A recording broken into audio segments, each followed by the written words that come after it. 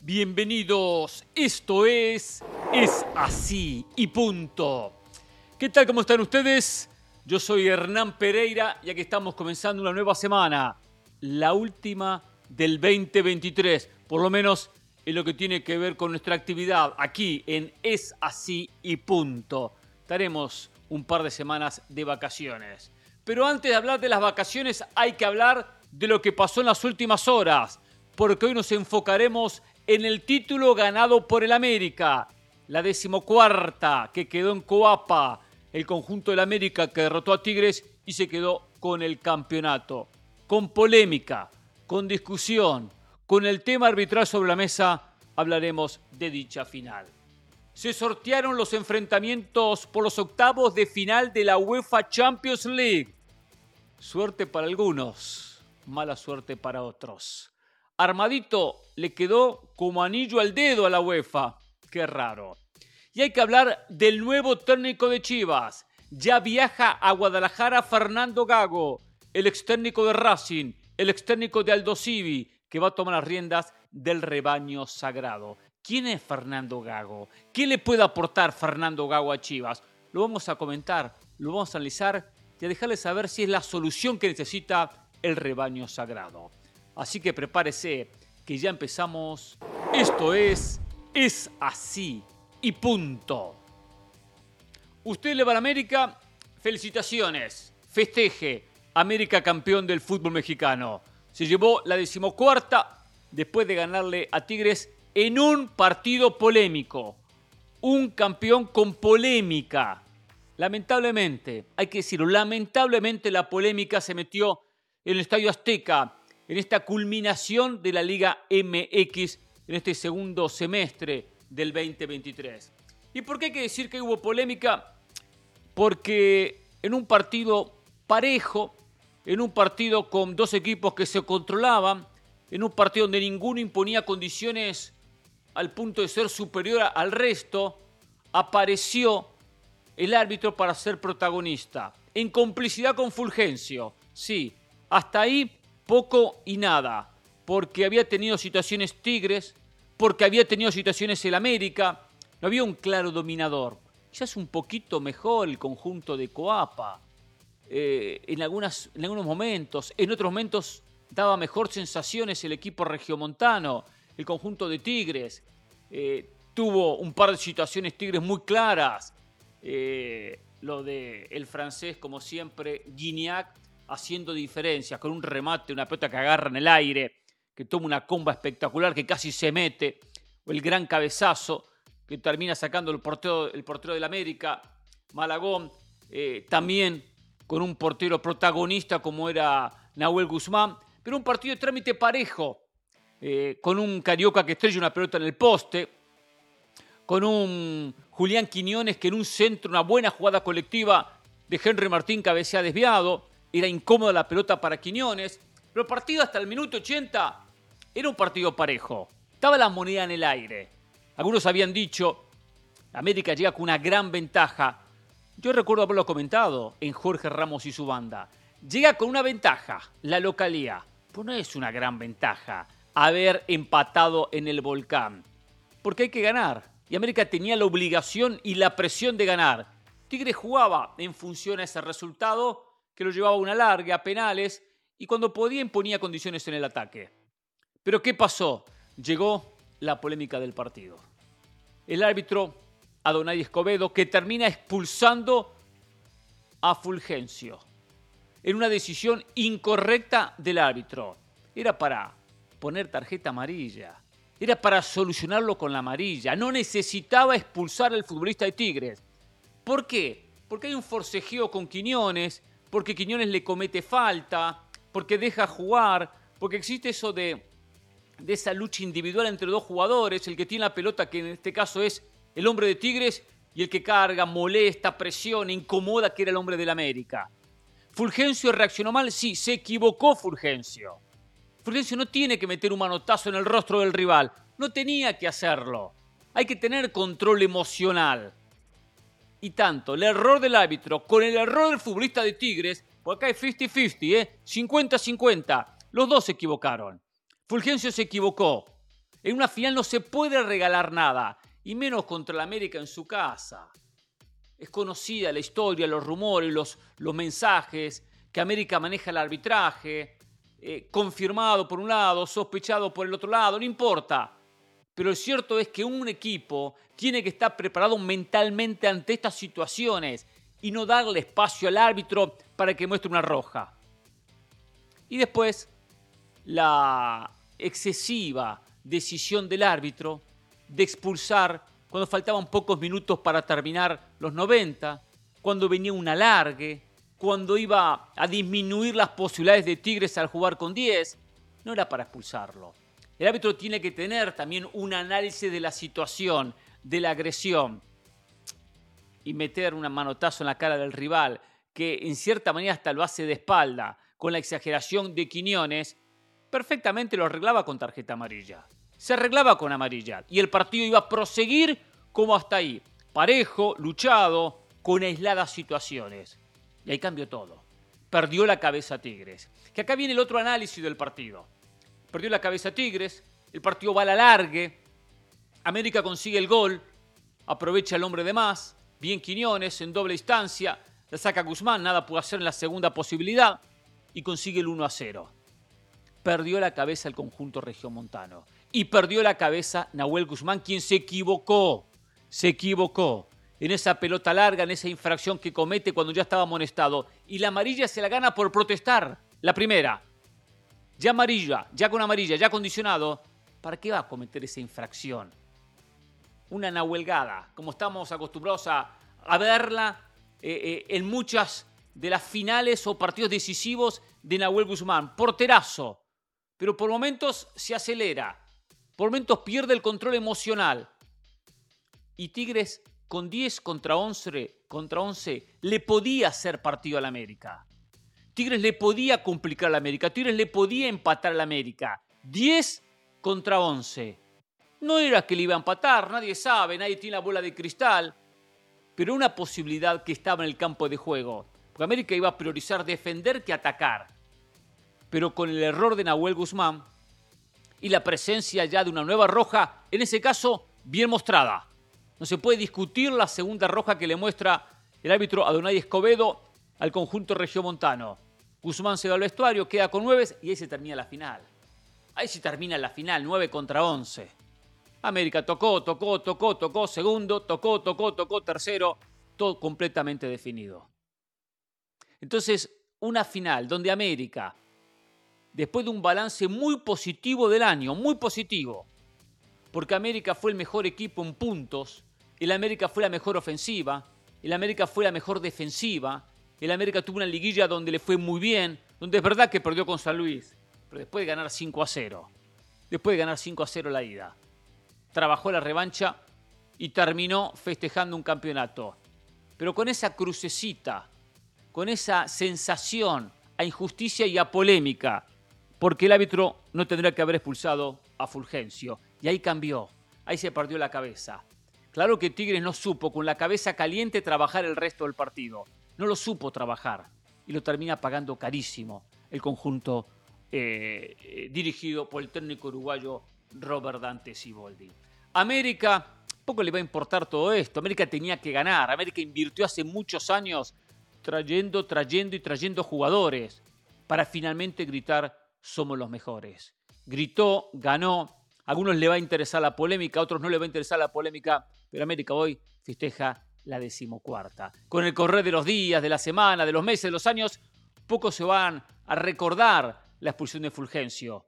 Y la estrella de la América no se la va a quitar nadie. Con polémica o sin polémica, no se la quita nadie. El 14º título ya es del conjunto de la América. Lamentablemente, en una final que se va a recordar, especialmente en el corto tiempo, esta expulsión incorrecta, inapropiada y que hay culpa también en el futbolista sin lugar a dudas. En las finales, los pequeños errores se terminan pagando muy caro.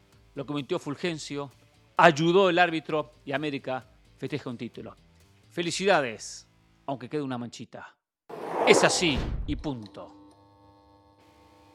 Pasión, determinación y constancia es lo que te hace campeón y mantiene tu actitud de ride or die, baby.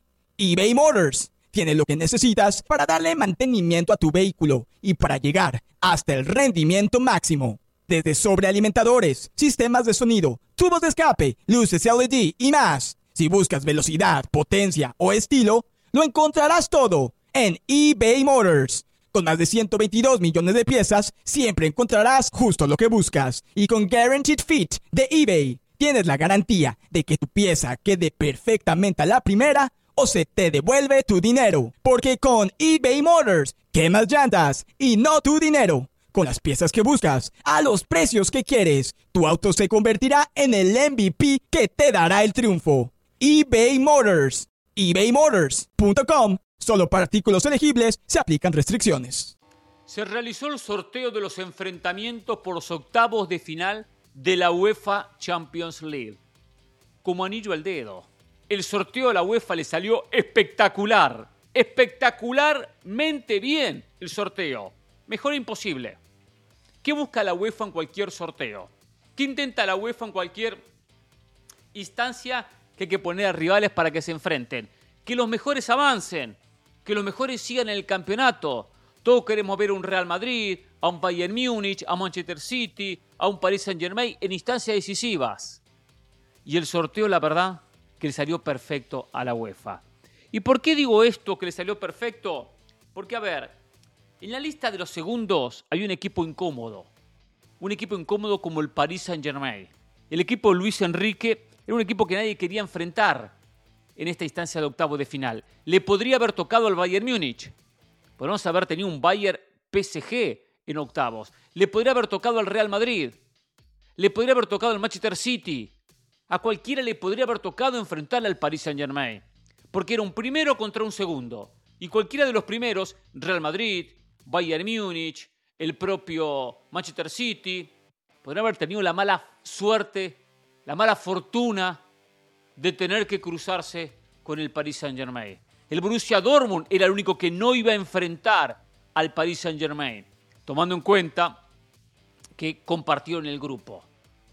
Y de los primeros, había un primero que no suma mucho, que no llama la atención. De esos primeros que no van a traer buenos ratings para la Champions, que es la Real Sociedad. ¡Qué casualidad! ¡Qué casualidad! Justo le toca al Paris Saint-Germain enfrentar a la Real Sociedad.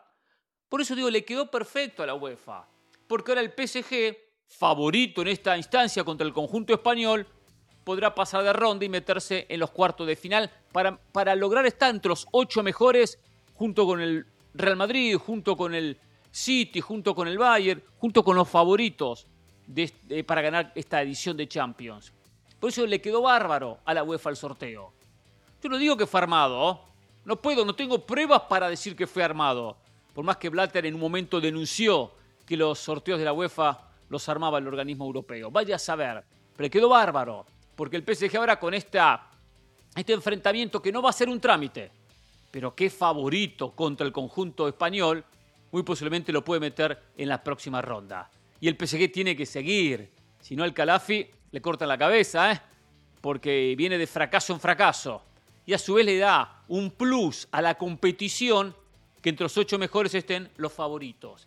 Y hablando de favoritos, los grandes favoritos al título, todos tienen trámites en esta ronda de octavos de final. Fíjense, el Manchester City, el campeón, enfrenta al Copenhague, el que todos querían.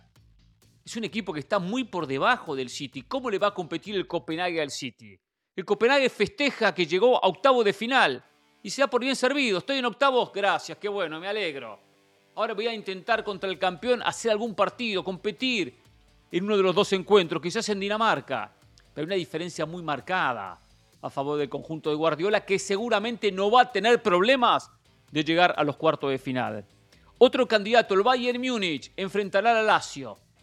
Y también el equipo teutón es mucho más que un equipo italiano que no puede competir en su país. La Lazio en Italia no tiene opciones de luchar por un título. Si no lo gana el Inter, lo gana el Milan, lo ganaba la Juve.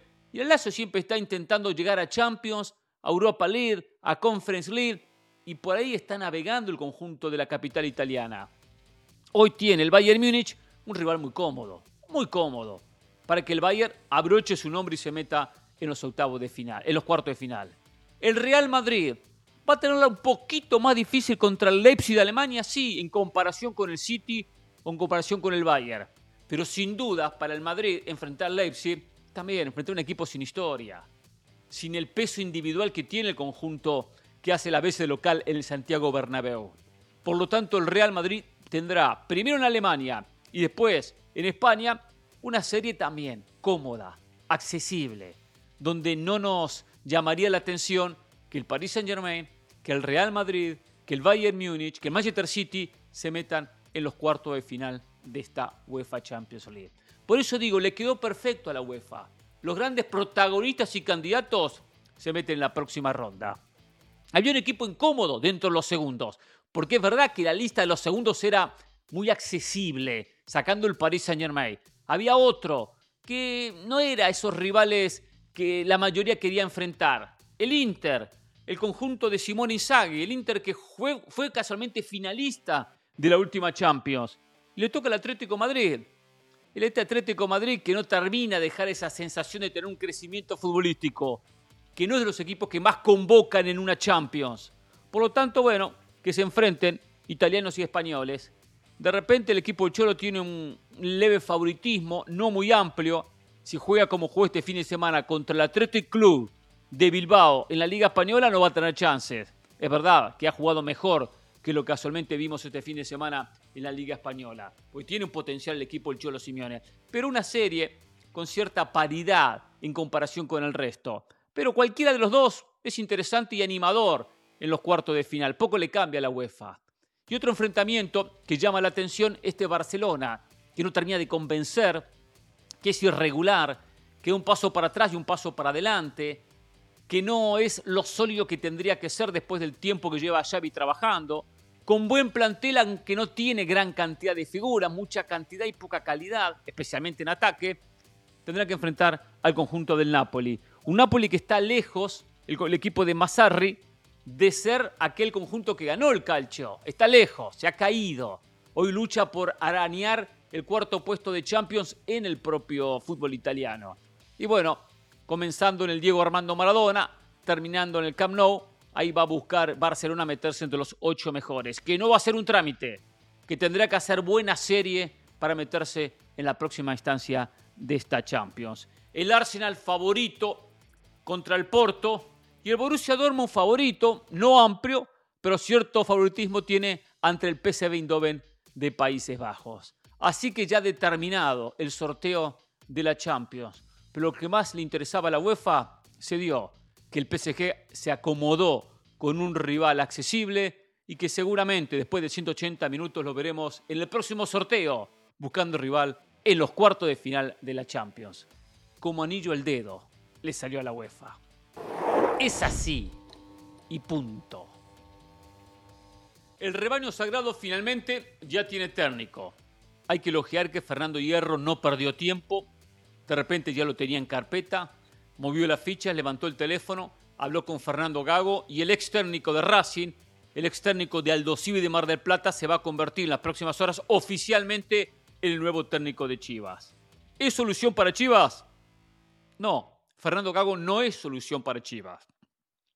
Es un técnico que, ojo, ha tenido buenos resultados en Racing, malos resultados en Aldosivi. Casualmente acá lo vemos en esta gráfica. De 26 partidos perdió 16 en Aldosivi. Números muchos mejores en Racing, donde de 109 partidos terminó ganando 53. A ver, ¿a qué juega Fernando Gago? ¿Qué es Fernando Gago como técnico? Un técnico joven que, así como era muy elegante con la pelota cuando jugaba en Boca, en el Real Madrid, así son sus equipos, elegantes, ofensivos, de propuesta. A Fernando Gago le gusta que sus equipos tengan la pelota, que presionen arriba, que salgan jugando de atrás, que los laterales salgan y se proyecten. Le gustan equipos que vayan a buscar el arco contrario, tomando riesgo, porque toma riesgos. ¿Sería un pichón de Guardiola? Y sí, es un defensor de la idea del técnico del Manchester City. De esos equipos que toman protagonismo, que no salen a defenderse, que no salen a colgarse el travesaño, que son muy buenos para el espectáculo. Porque claro, el hincha que va a ver un equipo que quiere ver que el técnico ataque, en Fernando Gago va a ver a un técnico que va a salir a atacar. Porque Chivas va a salir a atacar con Fernando Gago. Y va a tener la pelota y tocar, a veces con más toques, a veces más vertical, dependiendo de la jugada. Así va a proponer los partidos durante el campeonato. Pero un técnico que no negocia su estilo. No lo negocia. Pero queda muy claro en esa gráfica que recién veíamos. Con jugadores en Racing le fue bien. Sin jugadores en Aldo Civi le fue mal. Y acá viene la pregunta con la consiguiente respuesta. ¿Tiene jugadores Chivas? No los tiene.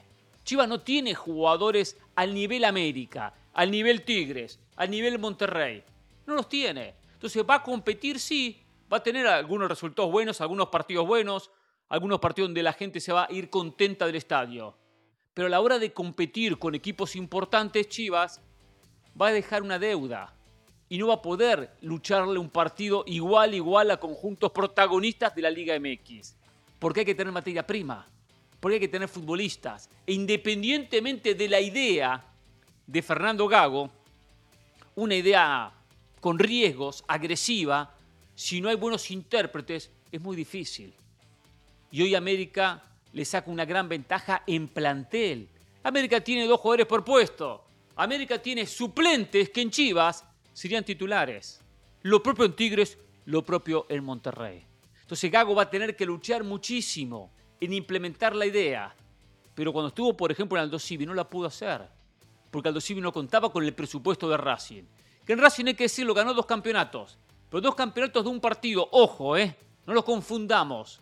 Ganó el trofeo de campeón de campeones, que lo jugó contra Boca.